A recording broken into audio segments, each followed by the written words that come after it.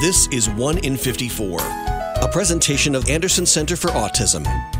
1 in 54 is a weekly show devoted to topics related to autism spectrum disorder. Good morning and welcome to 1 in 54, the weekly talk show on topics related to autism spectrum disorder. I'm your host, Eliza Bozensky, Chief Development Officer at Anderson Center for Autism, and I am thrilled this morning to be speaking with two folks from Next for Autism.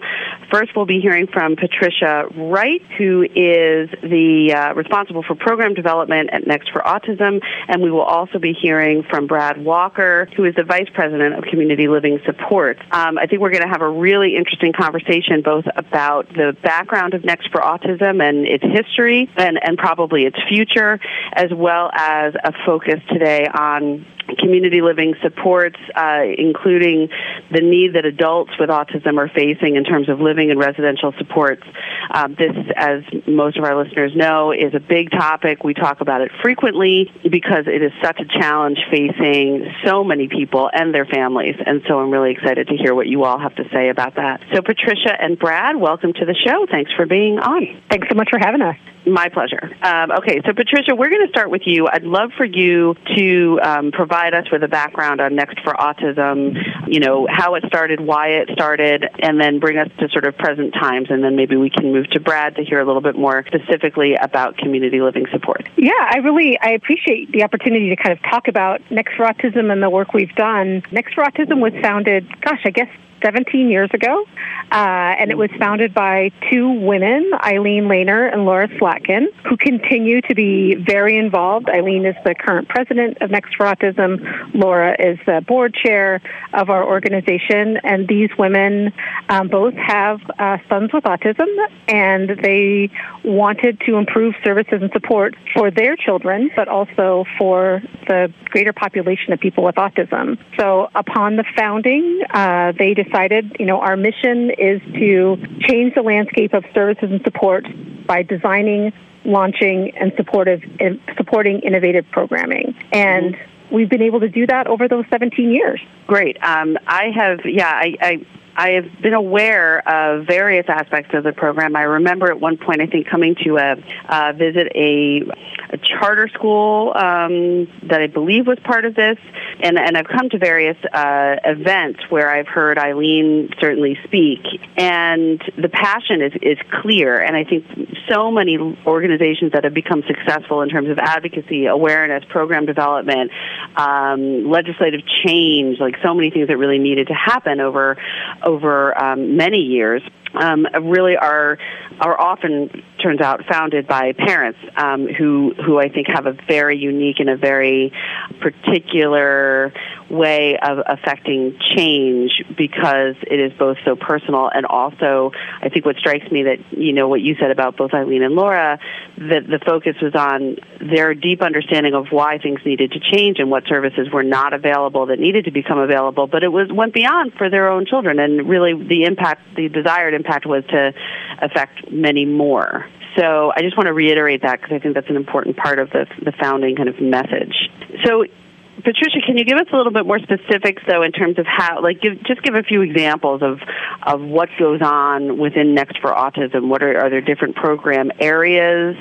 Is there focus completely on serving adults? Is there an advocacy component? Yeah, I will say yes to all of those. So, okay. We have, you mentioned the charter school. That was actually the first program that was designed and launched, and it was in Spanish Harlem, and in collaboration. That's one of the primary we kind of think about it as our work. We like to partner with people that leads to program sustainability. So that program, we partnered with the Department of Education in New York City to launch a charter school that served individuals who were more affected by autism. And then that charter school, it's called the New York Center for Autism Charter School, continues to be operational. And then 2 years ago, a second charter was opened in the Bronx, again, serving low-resource families. It's a charter that's available to any student with autism in the New York City school system. And that was kind of our first step out of the gate into this work. And then since then, Next for Autism has developed and launched programs, as our mission states.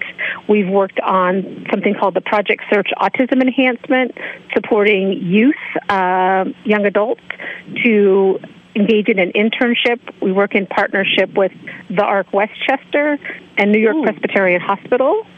And so we work in partnership with them for a year-long internship program. And I'm just going to share this statistic because I think it's a pretty wow of people who are familiar with employment and autism. Over 80% of the graduates over the last 7 years of that internship program are gainfully, competitively employed. And, wow, that is a wow. Right, that's a wow. And those are the data we're looking for. We don't want to do anything halfway. And so, that program. We've also started in collaboration the Center for Autism and the Developing Brain, which is committed to diagnostics and treatment, and that is also in the Westchester area in New York. So, we've kind of sequentially developed these programs over time.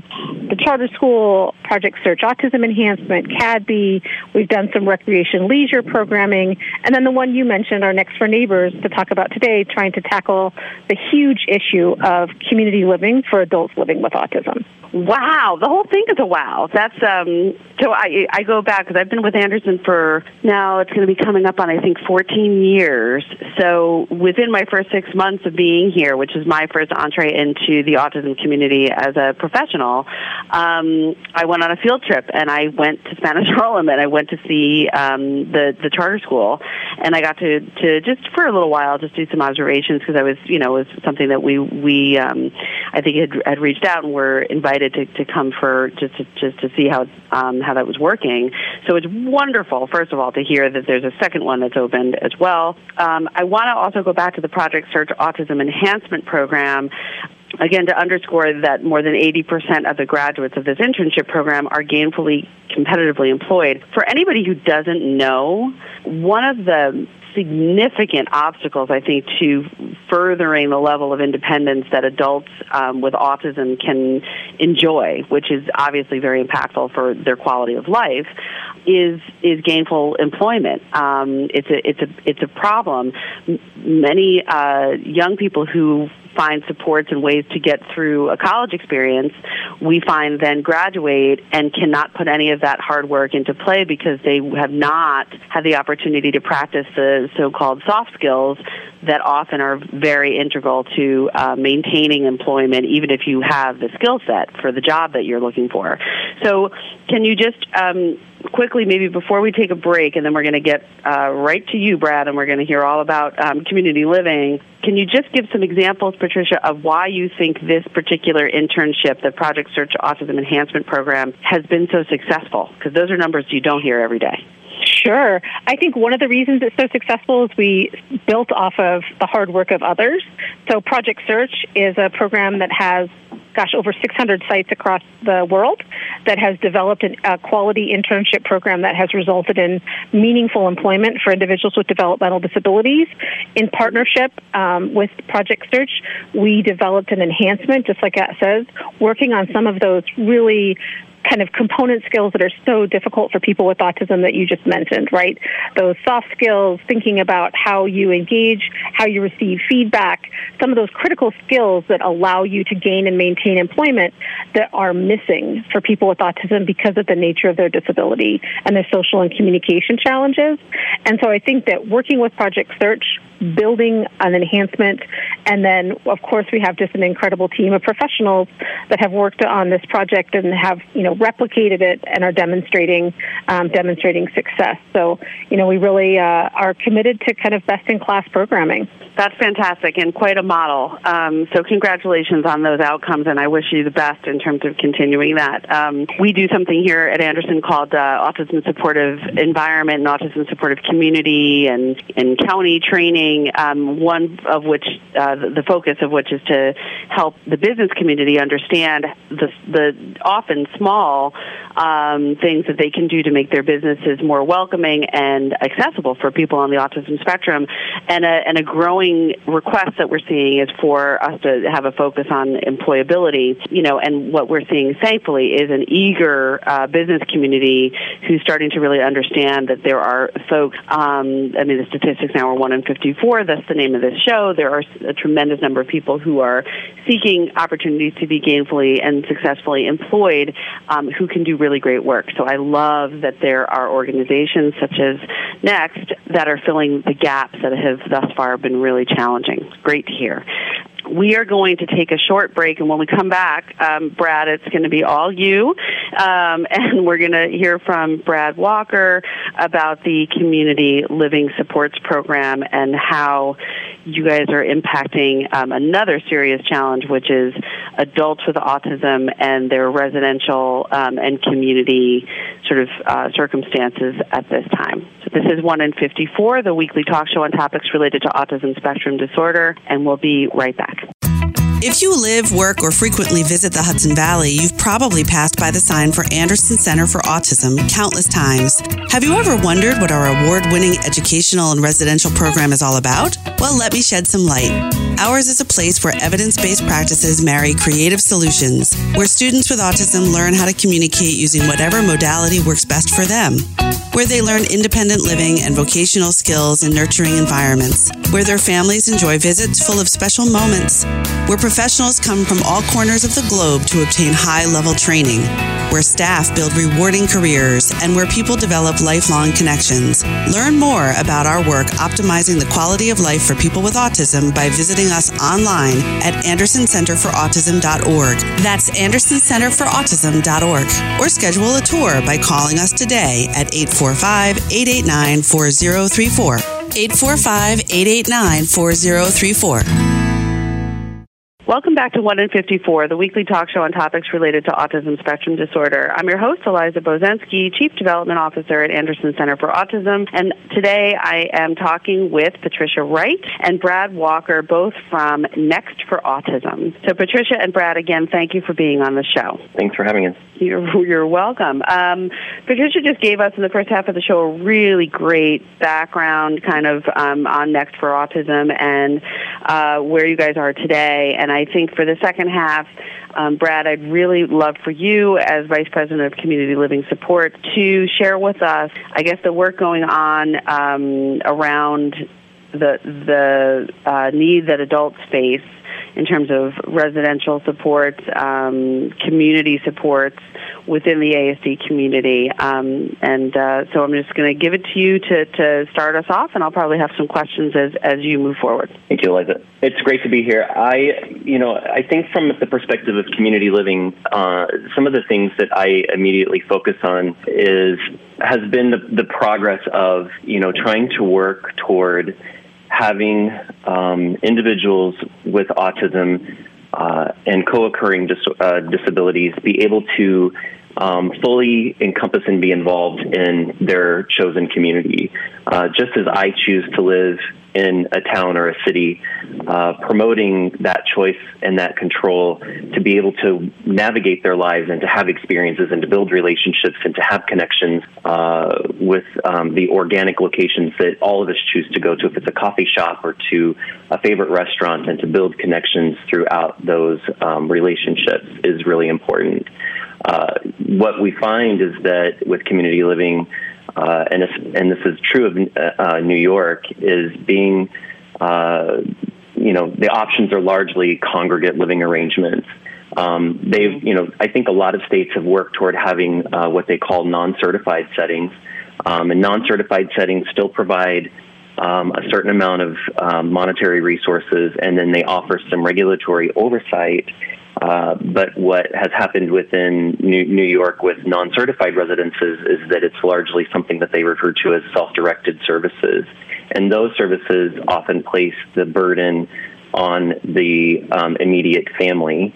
And then they're navigating and hiring their own staff and trying to work with an agency maybe to provide services and background checks, but there's a large expectation that the family needs to navigate to coordinate services, which, we're skilled, as community living providers, and feel like that we have kind of an expertise, if you will, in that arena. And it can be very challenging even from our perspectives.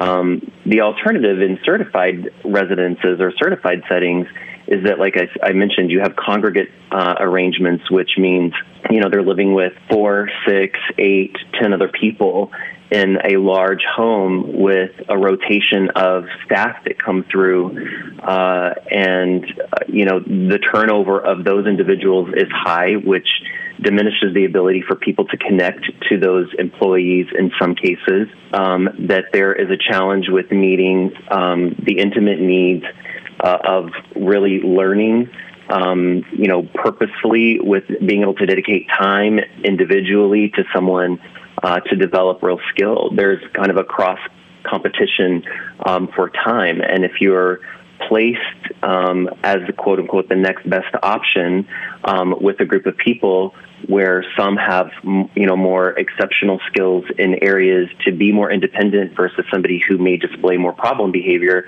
then the person with problem behavior may likely get pull more of the staff attention, and their housemates may not be able to achieve their own personal goals and have their own needs met because they're competing against someone who has more substantial issues. Well, I was just going to say, you've outlined a lot of the challenges, as I was saying before. This is some might say about those options, well, there are options, and it sounds to me that there's a big but coming, or however, from you in terms of maybe there's a different option, because I think you've pretty clearly outlined what's there and what's emerged, and also a lot of the challenges. And I do hear the same thing from families. Self-direction, let's be honest, on paper sounds pretty good to a lot of people. But you've kind of pulled out some of the things that can be very challenging, which is the reliance on immediate family members who might at various times in their lives be prepared for that level of responsibility, but life circumstances change. And then that agency piece in terms of HR and finance and hiring and even terminating somebody who isn't working out. That's not something that everybody just sort of walking around in their daily life has the skill and ability to do. And then the congregate living, which I'm very familiar with because Anderson runs many group homes for adults throughout our surrounding counties. I think that there are organizations that do this very well, but you've also identified some issues that, are just there by nature of employing that number of people on a rotating schedule, and one of the things that throws our families for the biggest loop often is when a staff person or a team member, who they're referred to here at Anderson, has formed a really strong connection to their loved one, and then that team member moves on to a different position or may just change for any variety of reasons. It can really, you feel that loss. So what's next, or what's needed, and how do we, what is next for autism doing to try to mitigate this? It's a great question, and the effort of Next for Autism is working in an area that is commonly known as shared living, and shared living is replicating a family style of living, and that is being able to intentionally match individuals with autism with a professional family, and these are individuals who have experience in the field, that we're able also to supplement their training and their professional development, specifically with environmental supports and learning processes specifically tailored to an adult with autism's style of learning, and being able to place them in what could be very much a typical family home, and they're paired with 1 to 2 individuals. They mutually share that home.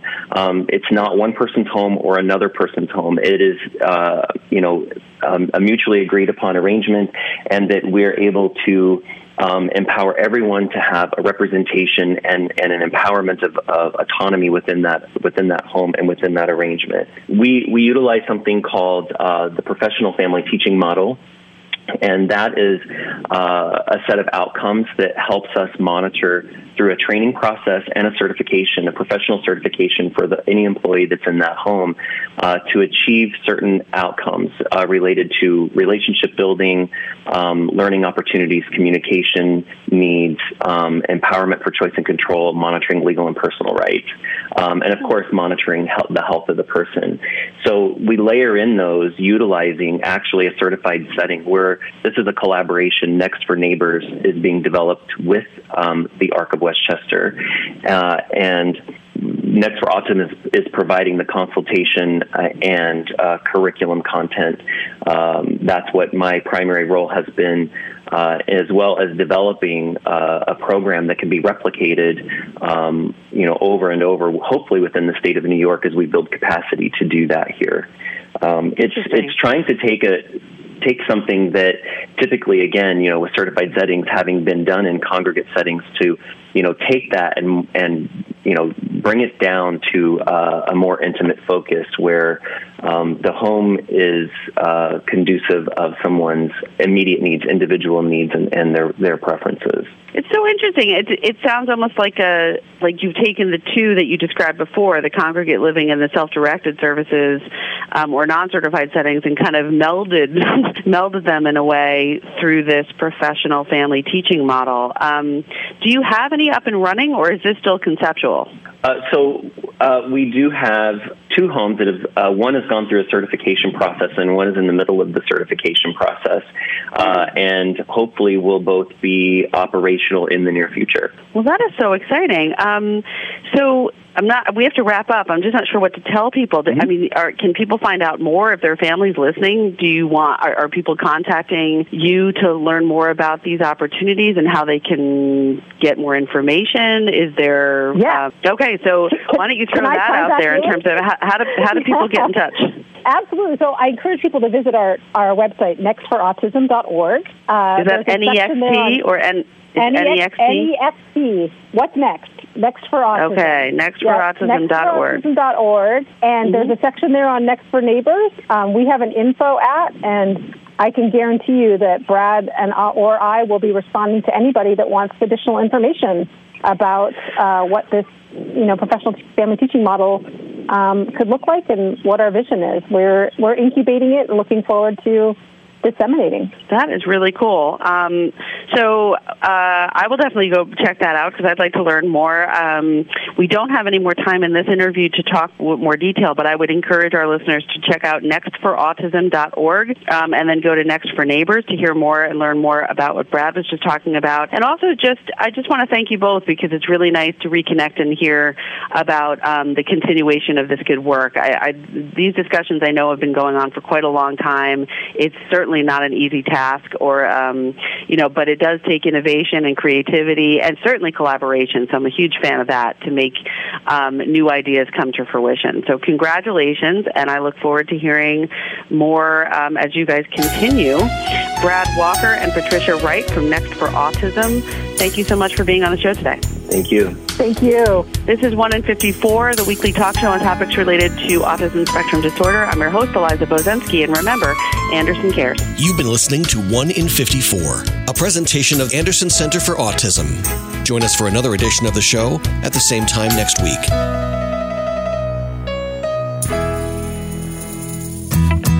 Hey Hudson Valley, a movement's taking shape to optimize the quality of life for people with autism, and you can be a part of it. Thanks to the Think Differently initiative, Anderson Center for Autism has trained over 100 businesses and organizations to become autism-supportive environments. Dutchess is the first of its kind autism-supportive county, and the village of Rhinebeck the first autism-supportive community. Get your group the training needed to make a heartwarming impact on countless lives. Learn more at AndersonCenterforAutism.org.